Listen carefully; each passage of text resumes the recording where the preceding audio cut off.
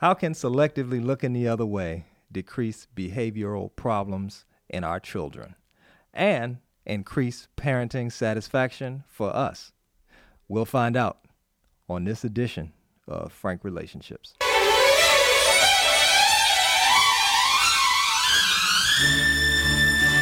You're listening to Frank Relationships with Frank Love. Frank Love.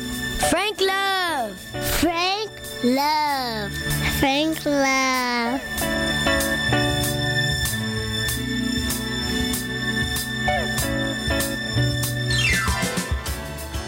Yes, as always, those are my babies. Thanks for getting Daddy started today. Mwah. Licensed social worker and author Dr. Catherine Pearlman is with us today. And I'm curious, why do parents lose when they negotiate with their children? Because the kids always win. The kids don't care what they win. They're just happy to win. Either they win attention or they actually win some small version of what it is that they want. But parents always lose, kids always win. So how do I, as a father, and I would not say I'm bad at this. In fact, I do this. But, You mean you negotiate with your kids? No, I do not. Okay, I really okay. do not negotiate with the children. Okay. But for those of us who listening, Sure. who do not do such a good job, or who don't even believe it's important to do, what should we do? What should we do In lieu of negotiating. Right. Right, so kids are negotiating because they know it works. And so you say, here's dinner, and they say, do I have to eat it? Or here are your carrots, do I have to eat all of them? It's time to turn the TV off. Can't I just have 5 more minutes? So we think it's innocuous. We think it's not that big of a deal. But the thing is, when kids learn that negotiation works, they want to do it all the time. And so before you know it, you're having to mediate every single decision. And parents will say, like, why can't I just say no? Or why can't I just say it's time for bed and it be that time?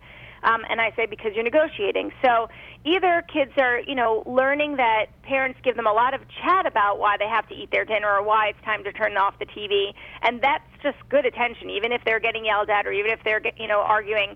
It's attention, or they're actually getting that 5 more minutes. So I'd say to parents, either decide you have time for 5 more minutes and just don't even say no, just say yes and give it to them. Or if you say no, it has to be no, because once kids learn that no is no, they'll stop begging and whining and complaining after you say no. So negotiation just continues with, gee, maybe there's a chance I could get an extra cookie, and I'm going to whine and complain and beg until I get it. So avoiding all that is the best way. Ignore it and don't negotiate. Okay, Nancy, I have a request. Mm-hmm. I want to play Mean Old Daddy, and that's I have no problem being Mean Old Daddy in my house. Okay. I tease and I call witnessed myself. Him. Oh, please. He said, "Come by." I call myself Mean Old Daddy around my kids, and they laugh and they say, "Yeah, you're mean," and all that good stuff. So, Okay, all right. I want you to pick a scenario.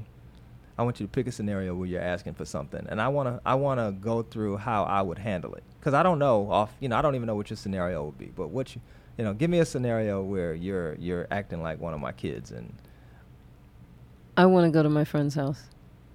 Sure. Oh, all right. That wasn't so mean, old daddy. That wasn't so mean, old daddy. Right. Okay. Overnight for the weekend. Which friend is it? Susie. Well, for my 4-year-old daughter, that's fine. But for your son. Yeah, for my 13-year-old son, that would be an issue. Yeah. I mean, her parents are cool with it. I'm not cool with it. So, in fact, I don't even know her parents. But I know her. Yeah. We good friends. The answer's no. She's my homie. Goodbye. Go take the trash out. Come on, man. I'm 16. Which part of no didn't you understand? Go take the trash out. Goodbye. And that's a real roll. conversation. That's how you roll. That's how he rolls.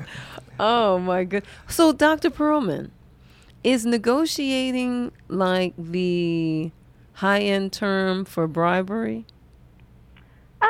No, I think bribery is like, imagine you're trying to negotiate with a terrorist. That's bribery. So it's like kids acting awfully, but we've got to get to the supermarket, or we're waiting at the dentist's office, or we're in a place where it's not appropriate.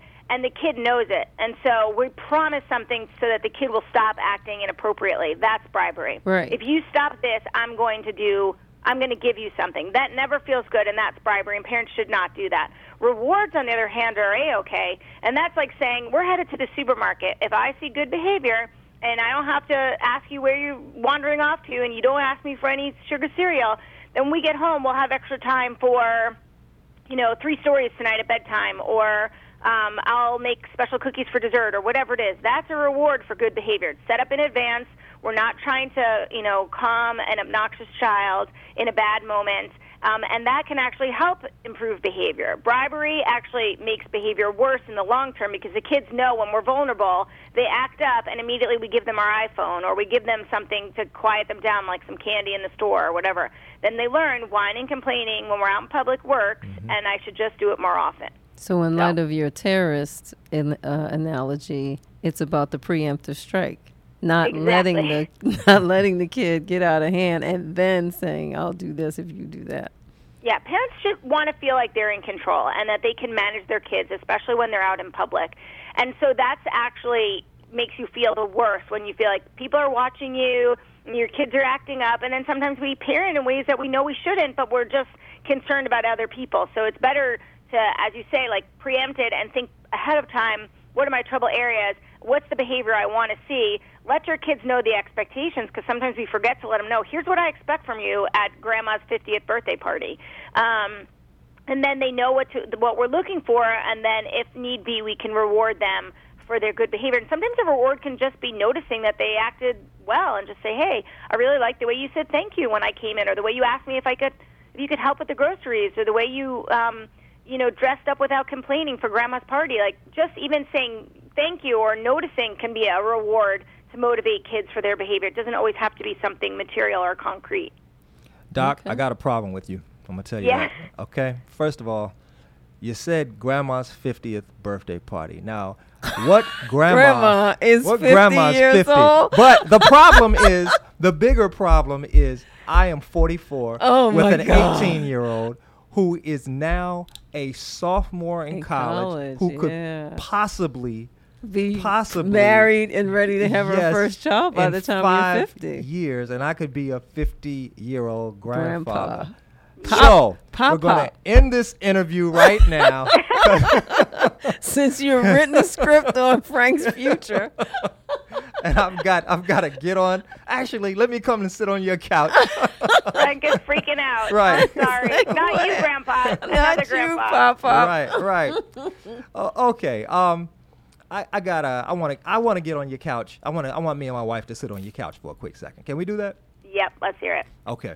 So one of the things we do pretty often is we travel with our children. And so when we travel, typically it's driving, because we got a lot of kids. We've got 5 children and a niece that lives with us who travels with us like she's one of our children. So Yeah. ends up my daughter's in college, so it's probably one of my daughters is in college. So it's generally probably 5 kids in the back seat somewhere, in the minivan or whatever. Now, one of the things the children do that irritate both of us is they constantly are saying mommy, and then they ask a question, or dad, and then they're asking a question, and it could be a barrage of questions just the whole trip. So it gets to the point where I cut off the questions. No more mom, no more. If it starts with mommy, if it starts with daddy, you can't say it. End of conversation. We're done with that right now. And so they will push it a little bit. They'll push it a little bit, and then I'll say, look, did you hear what I said? And so they get the picture pretty much. But then what interestingly enough happens is they'll say something and it'll pique my wife's interest. Like, she'll be interested in what they want. And so she's prone to say, what's the question? But I'm saying, look, I Cut told it you off. guys enough. And so it ends up being, catch-22. Yes, and then I say, babe, I already told them they can't talk. If you're asking them what they want, they're basically throwing some bait out there to see if somebody's going to bite. And if she bites, it's like, well, mom's talking to me. I can talk to her. But the crazy thing is, they're driving her crazy, and it's Well, not not just, if she's interested. No, but she's interested, but she'll end up getting driven crazy Oh, too. She back was driven into- crazy in the beginning with me, which made me say, part of the reason I'm saying, you guys hush, is because she's pulling her hair out and I'm pulling my hair out. I mean, I'm not. She's literally. pulling her hair out, and it affects me to see her pulling her hair out. Sure. So I'm saying, enough, guys.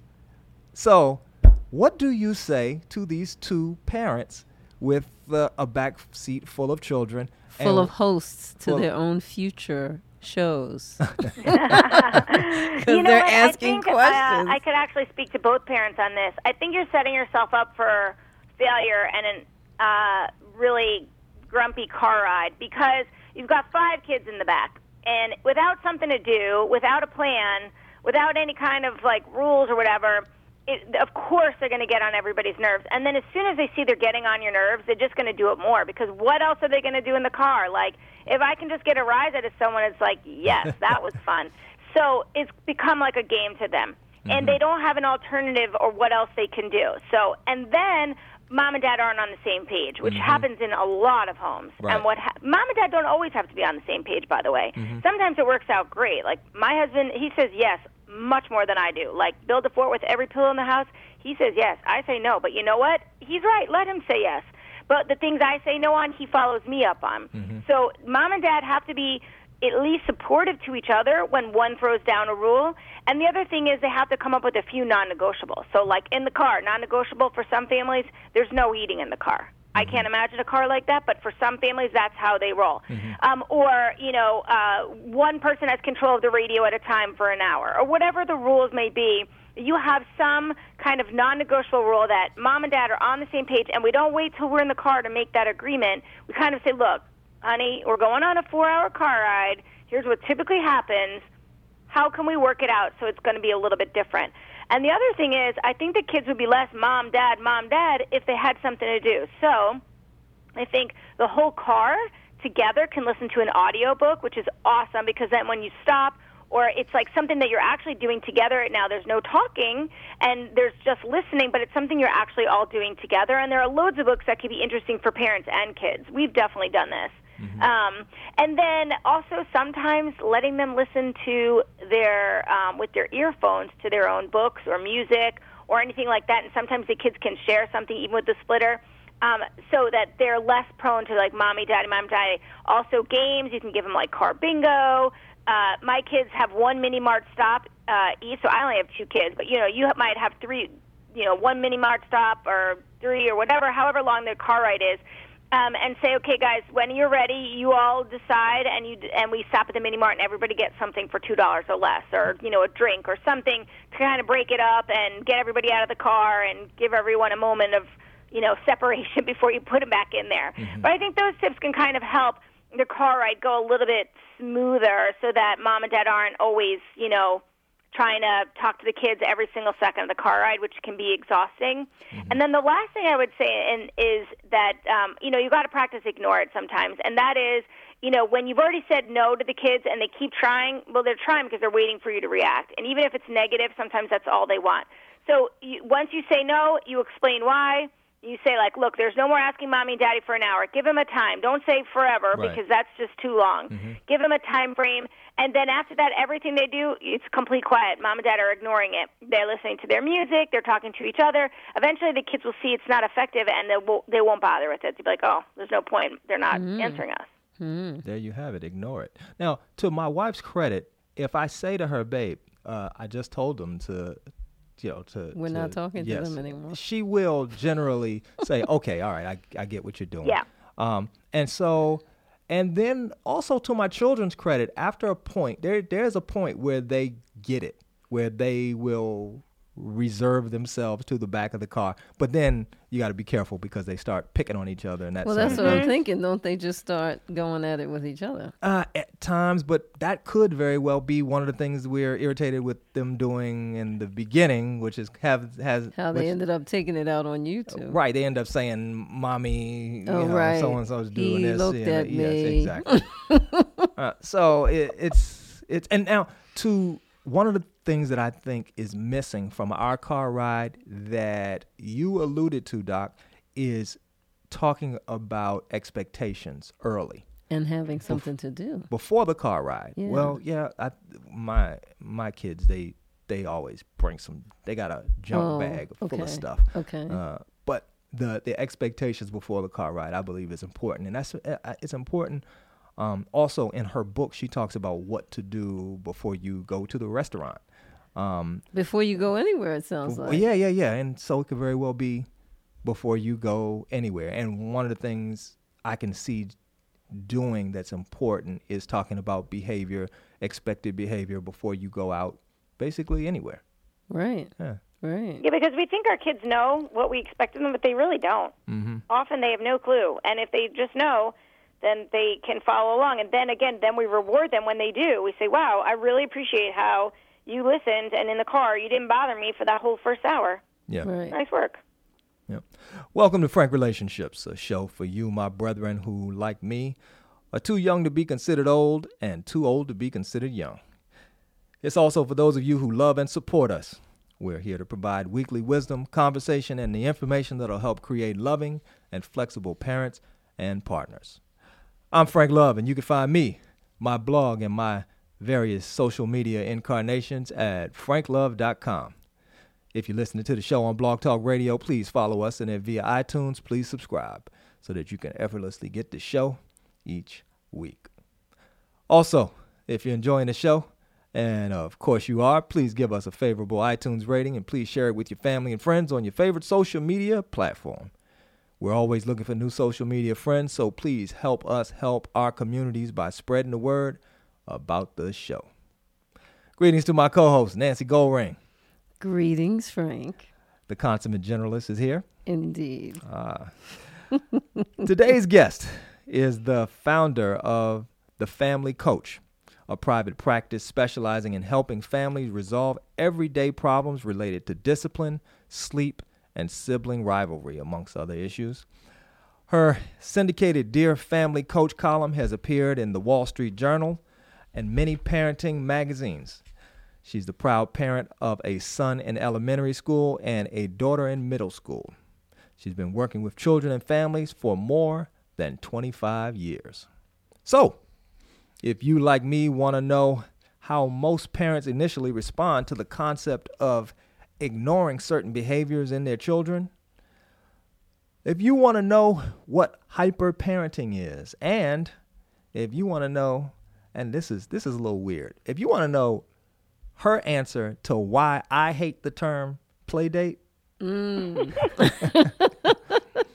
stay tuned as your Frank Relationship team talks with none other than the author of Ignore It, How Selectively Looking the Other Way Decrease Behavioral Problems and Increase Parenting Satisfaction. And she's the assistant professor of social work at Brandman University. She's Dr. Catherine Pearlman. Welcome to the show. Thanks for having me. You bet. Before we get too much deeper into today's interview, I want to check in to see what's going on in the news. And please, Doc, don't be bashful. We certainly want you to weigh in if you have something to say. Okay. According to bustle.com, these are the top 10 excuses that you can use to leave a party. Now, what does this have to do with relationships? You may be at the party with your partner, and you're looking at them like, how do we get out of here? We've showed up like we said we would. I'm ready to go. Yes, what do we do? All right. Okay. All right, so the first one is you can blame the cat. Come on. I don't Okay. know how you All blame a right. cat. All right, All the right. second one is you can blame the dog. Still. Yeah. Okay. Right. You I can can't blame your believe health. These even made the top 10. Oh, I Wait, feel. I think I've known people who've actually used both those excuses. Really? Dog has to get walked. It's been too many hours. The cat has diabetes and needs its shot. I'm not kidding. I've heard both of those. Okay. Oh, I- man. Yep. So me and Nancy are the weird ones. I think maybe you need a cat or a dog. We need cats and dogs. Yes. Okay. Okay. You could blame the babysitter.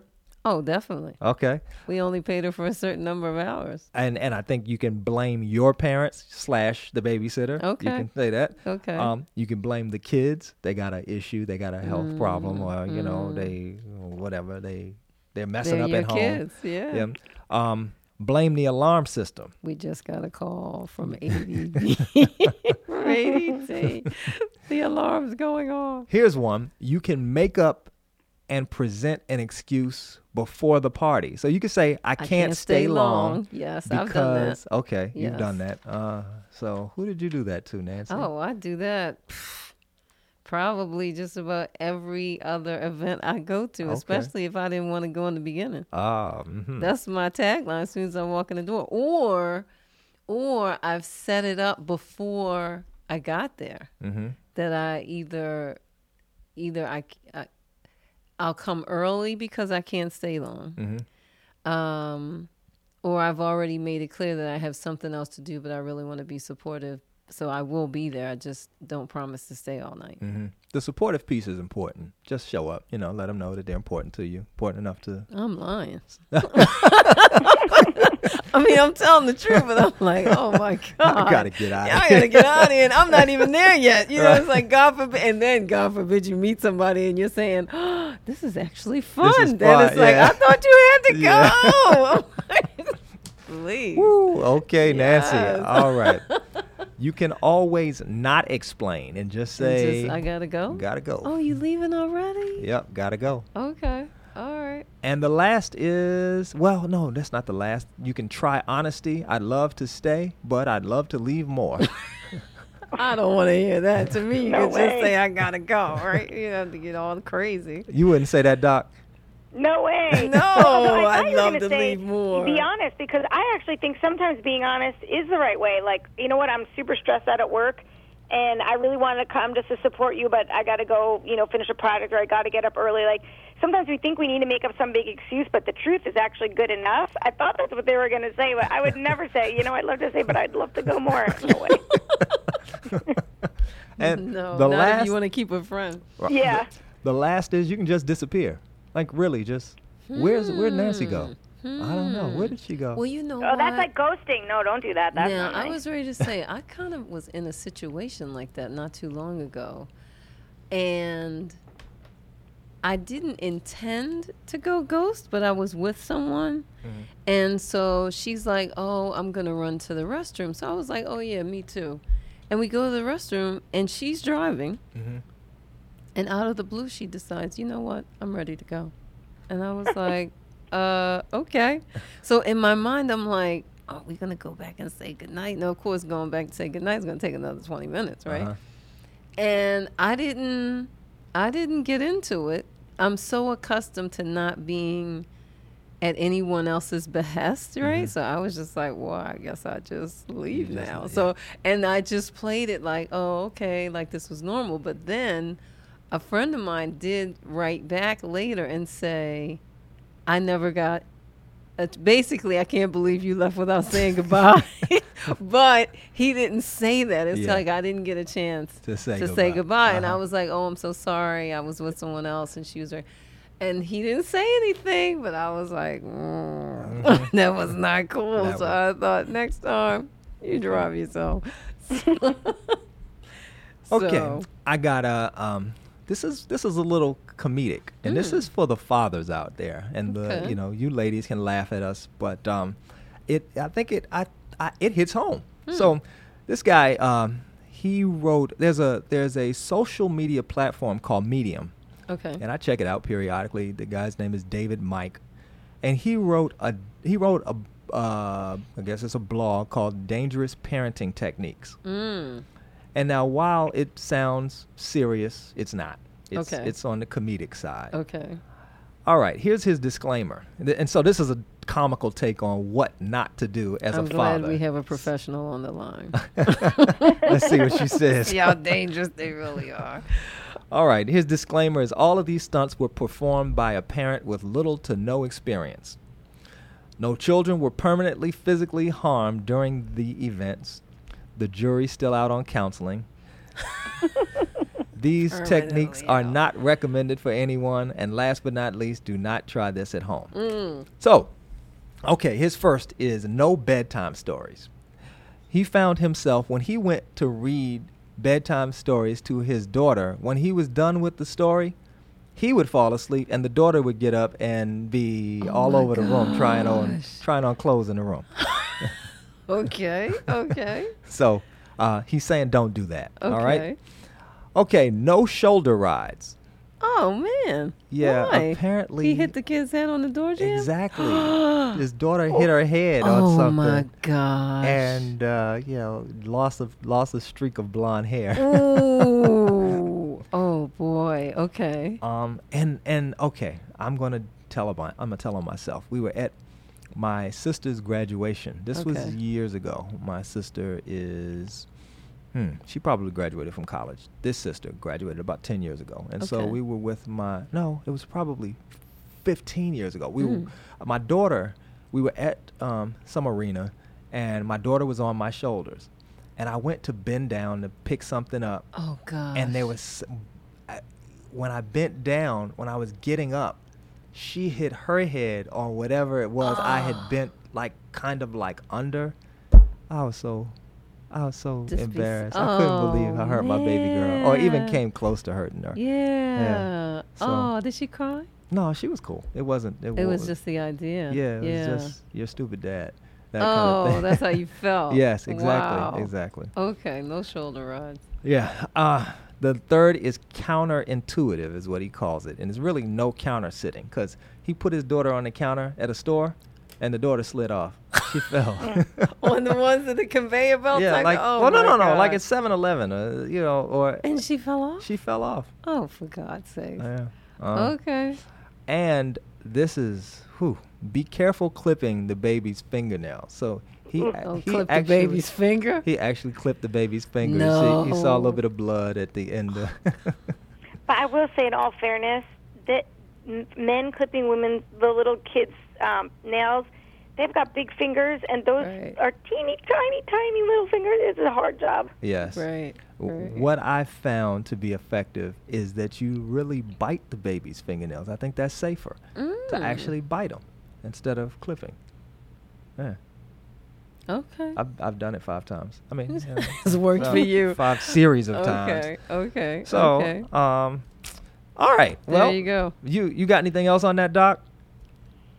Man, I think that, that kind of covers it, like the good no-do list. Yeah. Although I don't know about the bedtime stories. I think that dad is chronically exhausted, and if I were a betting woman, I would say that he is not getting enough sleep because his kids are waking up all night long. They're in the bed. They don't have good falling asleep routines, any of that. That's an exhausted parent who can't even get through a bedtime story. That's what's going on there. That's my guess. Okay, David. David, Mike, you heard that. Go to bed. All right, Doc, we're going deep into the interview. What is it that if you could categorize it succinctly, what do you suggest that parents ignore? So the main things that they should ignore are anything that's annoying, because there's no benefit in responding, and then whining, complaining, tantruming, negotiating, and pushing our buttons. Those are the main things that they have to ignore. And the reason that they have to ignore it is because anything that has a benefit or a reward will be repeated. So kids have learned that whining, complaining, tantruming, pushing our buttons is all very effective in getting either something that they want or something that they don't want. And so they keep doing it. It works. So when we ignore it, the kids are like, that didn't work. They try harder for a little bit. Still it doesn't work. They give it up. They try to find some other way to get attention or to get a reward by being pleasant. What do you, this next question, boy, this is my own disclaimer. You're Oh going my gosh. you're going to fall pro or against? Some parents are going to listen to the answer to this question and say, I'm with her or I'm not. Some will. Okay. All right. What's your take on corporal punishment? Yeah, so I've been asked this so many times, and here's what I say. I'm not going to judge a parent for it. A lot of parents feel like it helped them growing up. It's how they did it in their house. Here's what I say. From my experience and my research, it's not effective. Mm-hmm. So it's like a temper tantrum for a parent. Often it's their way of getting their own anger out.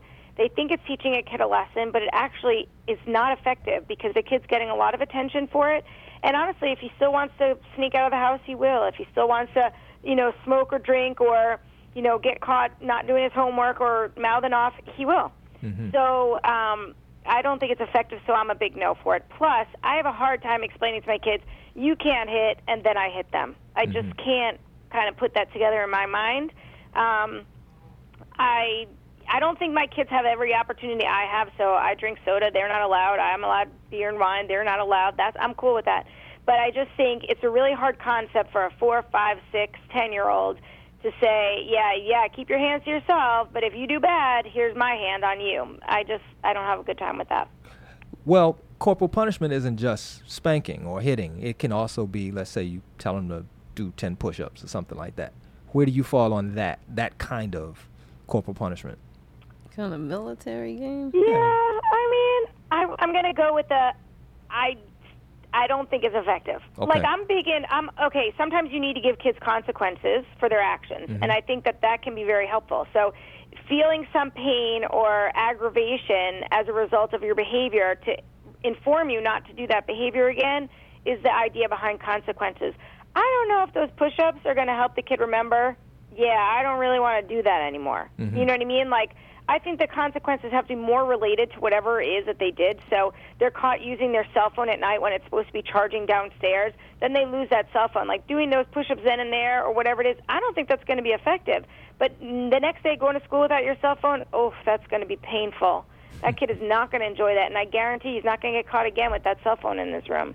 And then the other thing is natural consequences. A lot of times parents think we have to do something to inform a consequence, but a lot of times natural consequences are better. Those are the things that happen when parents step out of the way and kids are forced to have a consequence. So they didn't put their homework in their backpacks like they're supposed to, and they get to school and they don't have their homework, or they don't have their flute or their uniform for gym or sports, and so they can't participate, or they get an F for that homework, and that kid's going to be upset. The teacher might give him a lecture. He might have to stay in at recess, whatever it is.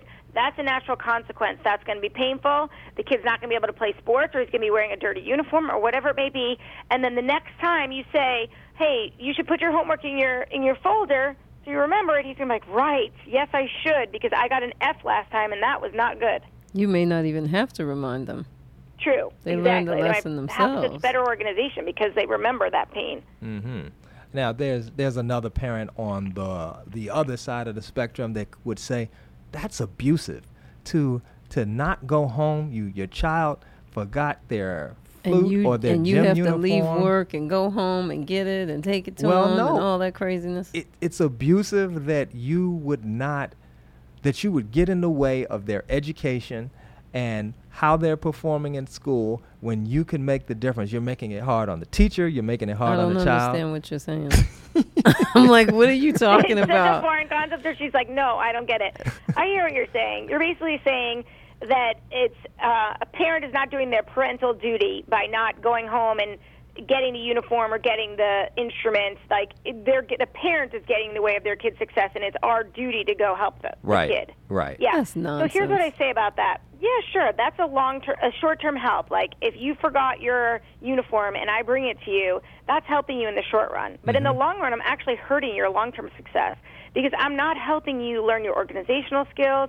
I'm not helping you learn responsibility, and I'm not helping you learn to take care of yourself. Kids are not going to stay with us for life. At least I think that's the goal, is send them off into the world and help them be successful adults. Right. And that starts at home. It starts in elementary school by teaching them to do chores, and it starts by letting them, take charge of their homework in middle school and high school, and, being responsible for their laundry and, being able to cook a few things. And, all these things are that's also part of our job. And so I think a short-term consequence, a small consequence, is better now than to have a bigger one later on. Believe me, I teach college students, and I've seen college students that their parents are still calling because they don't like their grades, or they're still coming to the rescue of the kids. Like, when does that end? When is the kid an adult and he's able to, manage himself? So I think parents are actually doing more harm than good when they do that. Oh, now here's an interesting dynamic. So you end up interacting, you're a family, what do we call it, counselor or therapist? Which one is the most accurate? Either one. Okay, all right. So you end up teaching a child, a college student, you can call that person a child or an adult, whatever. You end up teaching that individual while interacting with their parent. And I'm sure you want to say to the parent, look, you would do well to help this child by backing up. But the child has been supposedly hyper-parented, and we'll talk about what that means in a minute. The child has been hyper-parenting, I guess, for 18 years at that point. And so how do you have that conversation? And who do you have that conversation with when the parent's calling you wanting some special accommodation for the child? Yeah, that seems like an interesting place to be. Yeah, so either I'm advising parents that are calling me, or just when I do a workshop or whatever and I'm talking to parents in general, they're wanting to get off of this track that they've been on, but it's exactly what you said. It's been 16 years, 18 years where I've been doing this. Now what am I supposed to do? Mm-hmm. And I think, it's never too late to start giving kids the tools that they need. So if there's a specific situation and the kids, got a grade that they're not happy about, empower the kid, practice, do role play, tell them what they need to do. And then it's on the kid. You either have the strength to go in or you don't. Like, sometimes my daughter will be like, can you open this candy bar? I can't open it. And I'm like, if you can't open it, you can't eat it. Like, that's it. At some point, you have to tell your kids, like, this is what you're supposed to be doing at this age, and it's your choice. If you want the benefit, you're going to have to work for it. And if you don't feel comfortable working for it, that's okay. Then it's your consequence. That's it. But I don't think it's too late to say, like, we're making new rules, we're changing the way we do things. But teach and support and empower kids so that they know what it is that they need to do. So given let's say I've got a child who is, let's say 12. They've got 12 years of my parenting under their belt. It's their entire life, and I have been doing it this particular way. How do I do it differently? Where do I start? Yeah, you could have a family meeting to start with and say, here, what's been going on in our house I think is not the way we want to continue. And I feel like I've been rescuing you and I've been helping you in ways that I think it's time for you all to step up a little bit more. And so here's what I'm not going to do. I'm not going to do your laundry. I am not going to pack your lunch. I am not going to bring your forgotten items at home. But here's what I will do. I will teach you how to do laundry. I will help you make a to-do list for the morning so you don't forget to pack your things. I will buy whatever it is at the grocery store. I will help you learn to make it. But if you forget your lunch, you're going to have to figure out how to manage that. If you leave an item at home, you're going to have to figure out how to deal with that. Then follow through. Sometimes what happens is parents decide they're going to make a change. They tell the kids, of course, the kids are not happy, and they complain, and they whine, and they drag their feet, and parents give up.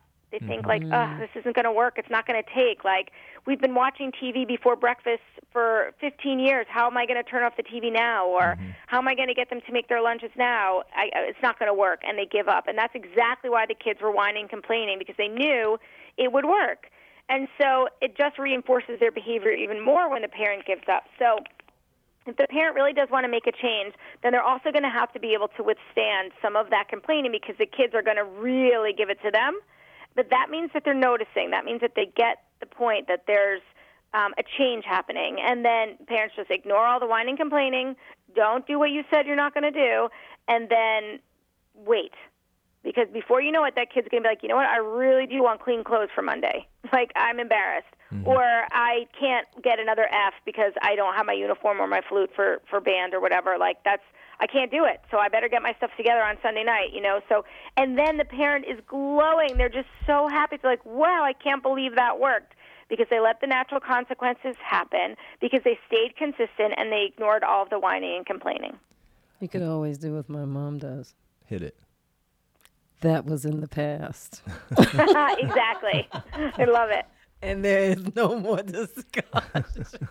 Even to this day, I'm She's like, saying that to you. I'm like, Mom, wait a minute.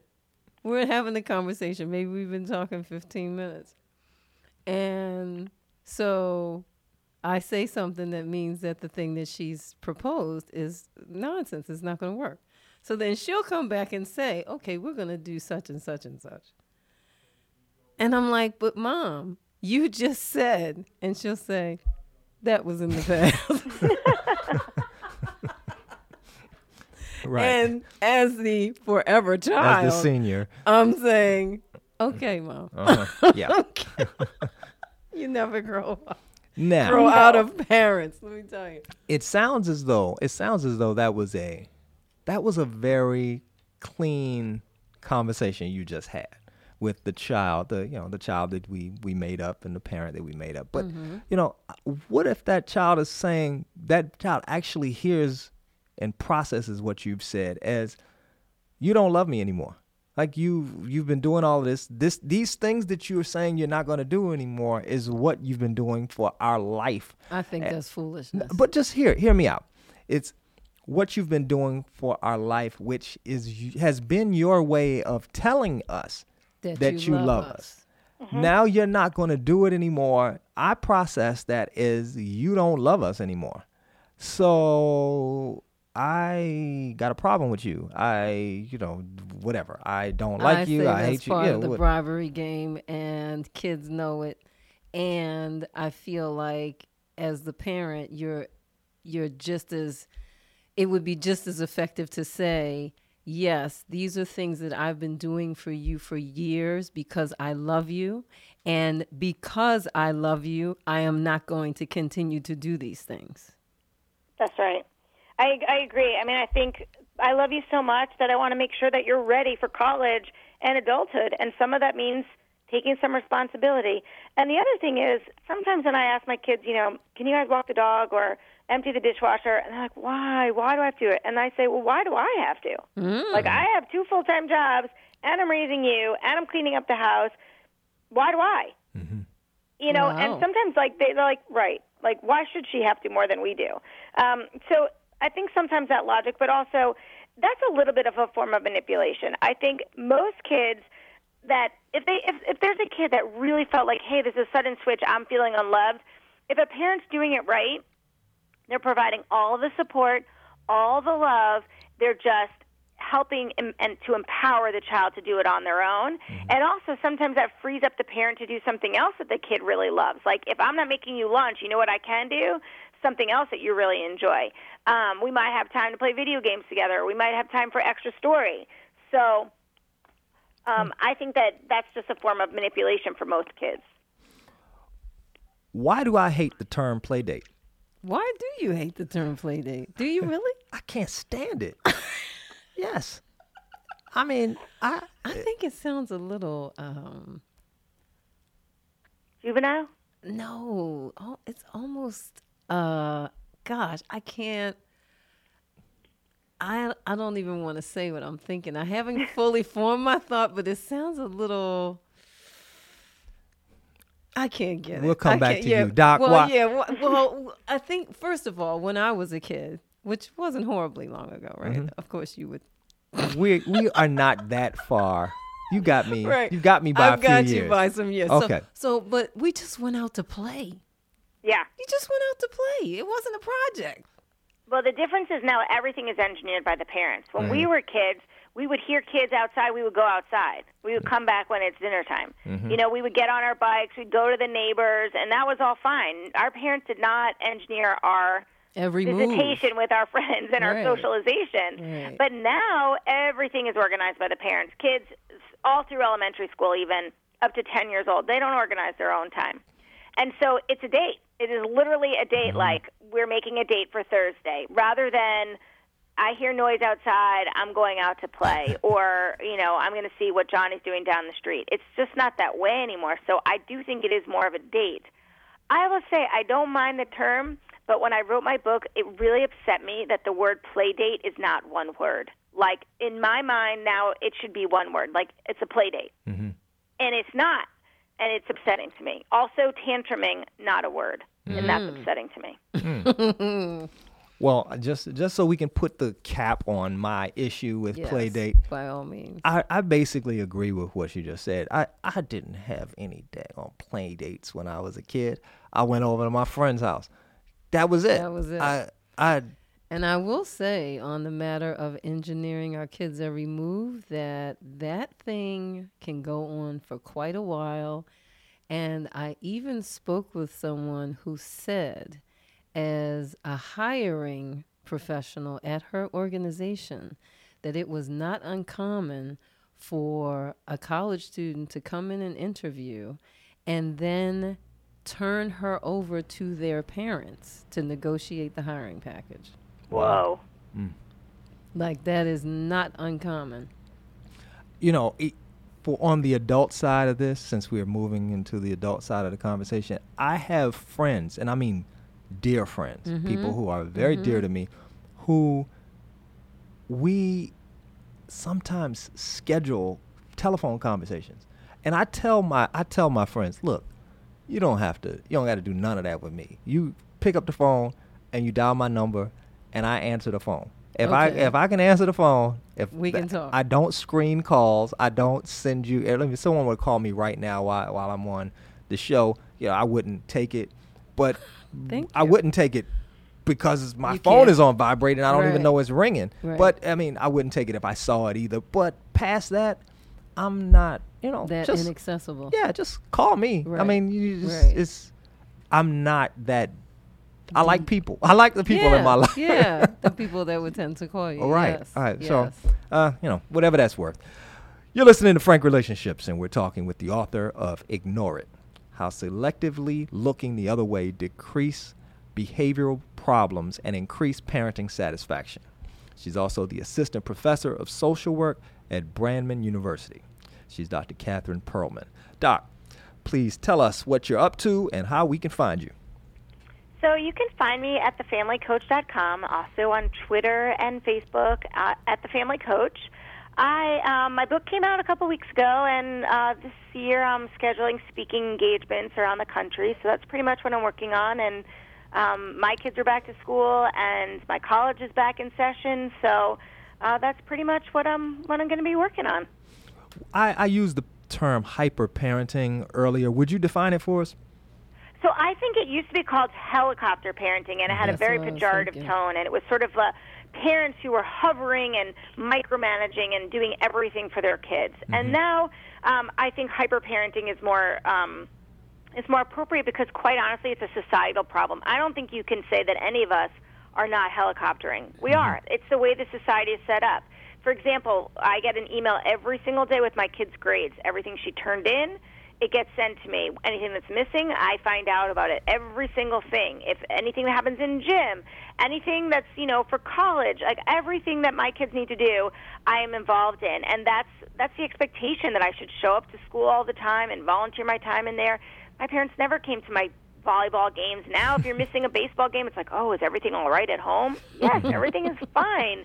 But it's the expectation is that parents are involved at this uber level. And so that's what, helicoptering or hyper-parenting is. And I think we're all a little bit guilty to more or lesser degrees. Mm-hmm. Okay. All right.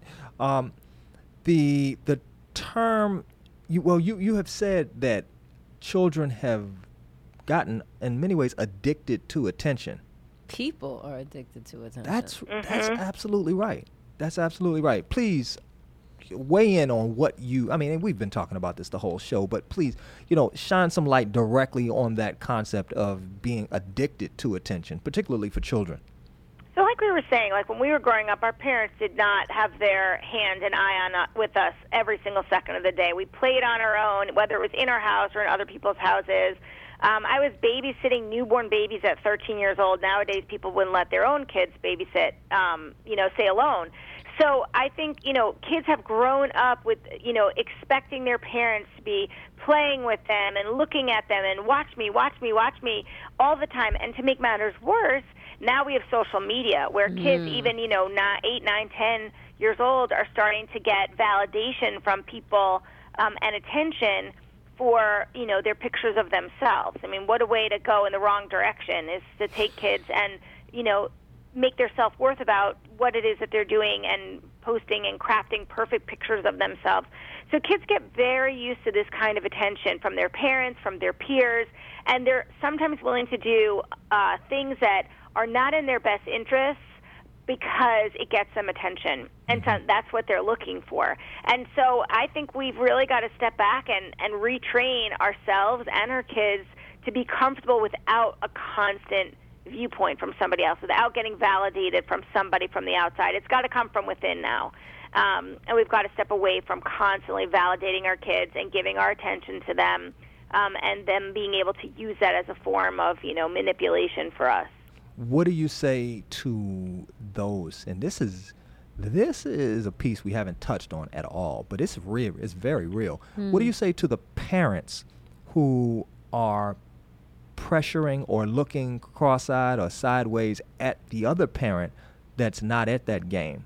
When that other parent is like, look, I'm not coming to every game, and I've got other things to do, and this is an opportunity for my child to develop and to be involved in sports, and that's great, but that doesn't mean I need to be there at every game. So what do you say to that other parent that's at every game who's using you're not being at every game as a manipulation or as a way to look down on you? If it's not the parent at the game, it's somebody online at Target or at the airport.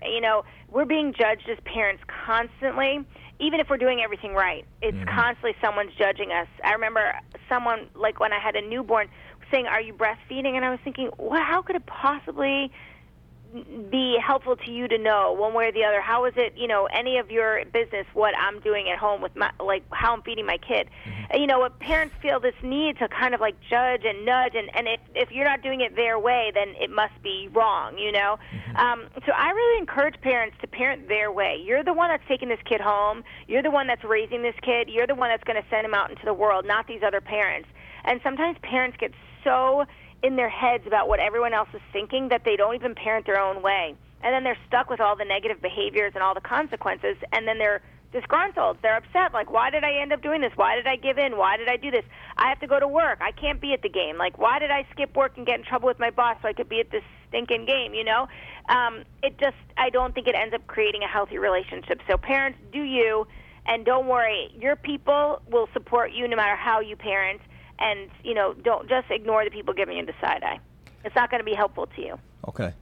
There's a man in the room who's been rather quiet for the entire show. He happens to be, he's the engineer. He runs the place. And he's got 2 children. They are just past college, I believe. And I think he's got something to say. Well, to be real honest, I didn't want to jump in earlier because I'm a parent, but I was a kid who had parents. Right. And everything Dr. Perlman's been talking about, I'm relating to in the both present. vantage points, yeah. However, there have been and I don't study parenting. It's just something we did. And were my kids at piano lessons and taekwondo and Little League and soccer and ballet and gymboree? Absolutely. And we see the other parents who were helicopter parents who are trying to create this being that they're not, and all of that stuff. I understand it all. College was another learning experience. Dr. Perlman, I am getting to a question. It might take me a second. That's okay. College was another interesting thing because there are kids who were not given any freedom, whose parents didn't ignore it, who get to college and all of a sudden they're overdosing on freedom.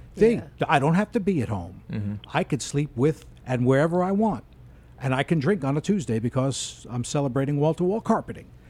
And believe me, and so is it right, is it wrong? Were the parents trying to do the right thing by not letting them go to parties in high school or stay out past 10 o'clock? The parents certainly thought so. Okay, I'm going to get to my point, which is when you're witnessing things with neighbors. I have a first-hand example of my son came home. He was 8 years old. This new kid moved into the neighborhood. Hey, Dad, Nicky said he knows where his dad's gun is. True story. Wow. I went over to the new neighbor. I knocked on the door, and I said, your son is certainly welcome to play at my house. My son will not be playing at your house, and here's why. And the guy freaked out because little Nicky didn't know where his father's gun was, but he knew his father had a gun. Right, right. So every time they went out of the house, he's searching to find whatever. Wow. It became his How do fascination. you, as a parent, as a citizen, as a neighbor, mention things to people diplomatically that you know are wrong? And I'll go one step further. Racist, sexist, you name it. neighbors. Yeah. Jimmy said that the Asian girl down the block is a blank. Right, right. Where did he hear that? Right. Is there a way, this goes to It Takes a Village, is there a way that you can parent a community? I agree with you. I think that, there's a place for parents to help other parents see things they may not see or may not know, but nobody wants to hear a comment about their own parenting. So it has to be done very strategically with the idea that you want to help somebody. You don't want to shame them. You don't want to make them feel bad or defensive. You just want to help them. But the truth is, we can only give our information and our advice. We can't make them change, and that's where it becomes tricky. It's one thing to say, is there a gun in the house or something like that, and the parent is very responsive, or, please don't say that, that's racist, or, I don't agree with your take on this, or something to say that.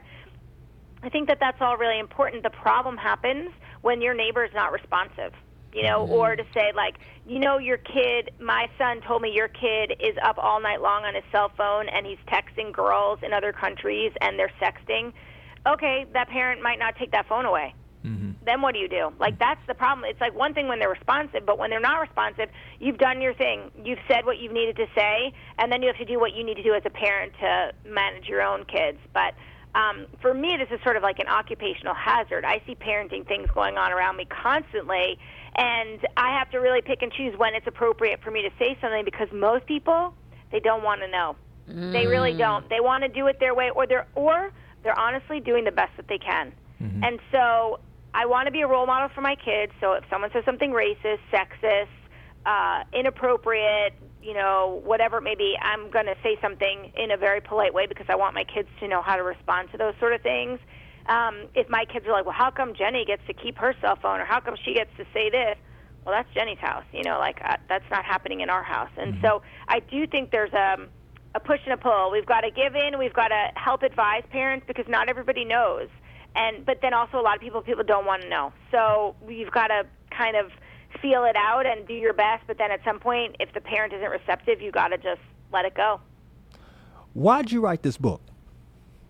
So I wrote this book because, honestly, parenting is a hard job, and there's a lot of it that we can't control. So if the kids get sick and have the stomach virus, the half days at school, the packing the lunches, all this stuff, we can't avoid some of that kind of stuff for parenting. But we can avoid some of the negative behaviors. And when we can get rid of some of that whining, complaining, and tantruming and pushing buttons, actually parenting is a lot more fun. We enjoy our kids more immediately. And so I've used this technique over and over and over again, and I wanted to share it with more parents, which is why I ended up writing the book.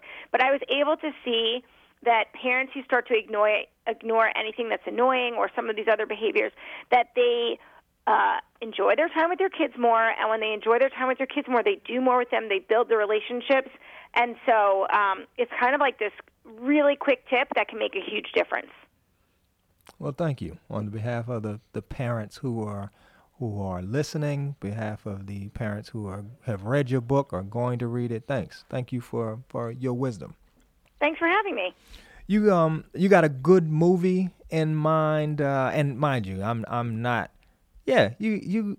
This is something I ask most guests. Just a good movie that you may suggest. Period. Or a book. Or a good book. Yeah, not your book, but. Yeah, I just finished To Siri with Love, and it's by Judith Newman, and it's it's a memoir about this mom raising twin boys who, at the time of the memoir, are 14. One has autism, and one is a typical developing child. And it's just a beautiful parenting story, but very real, and also what it's like to have a child who's got a real struggle that moving into adulthood is going to be a real concern as the parent themselves age.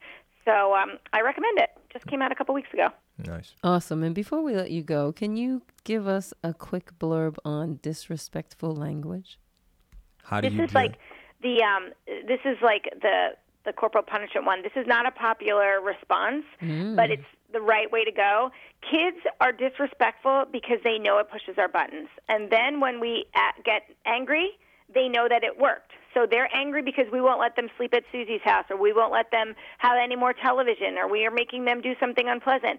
They're angry, and they want us to be angry. And so they push our buttons with disrespectful behavior, and then we get angry. And then it's effective. So then they do it again next time. So I believe parents should ignore it all completely. The kids know they're being inappropriate, and they're not going to get any of our attention for it. Okay. You're listening to Frank Relationships, and we've been talking with the author of Ignore It, How Selectively Looking the Other Way Decrease Behavioral Problems and Increase Parenting Satisfaction. She's also the assistant professor of social work at Brandman University. She's Dr. Catherine Pearlman. One more time, Doc, would you tell us what you're up to and how we can find you? Yeah, so everyone can find me at thefamilycoach.com, and on Twitter and Facebook, I'm at The Family Coach. And I'm going to be promoting my book and doing some speaking engagements around the country. And I'd love to come to anyone's community. Just get in touch, and I'd love to come where you are at. Very nice. Wonderful. Thank you so much. Along today's journey, we've discussed hyperparenting, parenting peer pressure, and what is worth ignoring. Thank you to my co-host, Nancy. Thanks to Jeff Newman, my engineer, and thank you to my guest, Dr. Catherine Pearlman. You've been great. Thank you. I hope you've had as much fun as I've had hanging out with today's ensemble. As always, it's my wish for you to walk away from this conversation with a heaping helping of useful information that'll help you create a relationship that's as loving and accepting as possible. Let us know what you thought of today's show at Facebook.com/RelationshipFLove, on Twitter at Mr. That's Mr. Frank Love, or at FrankLove.com.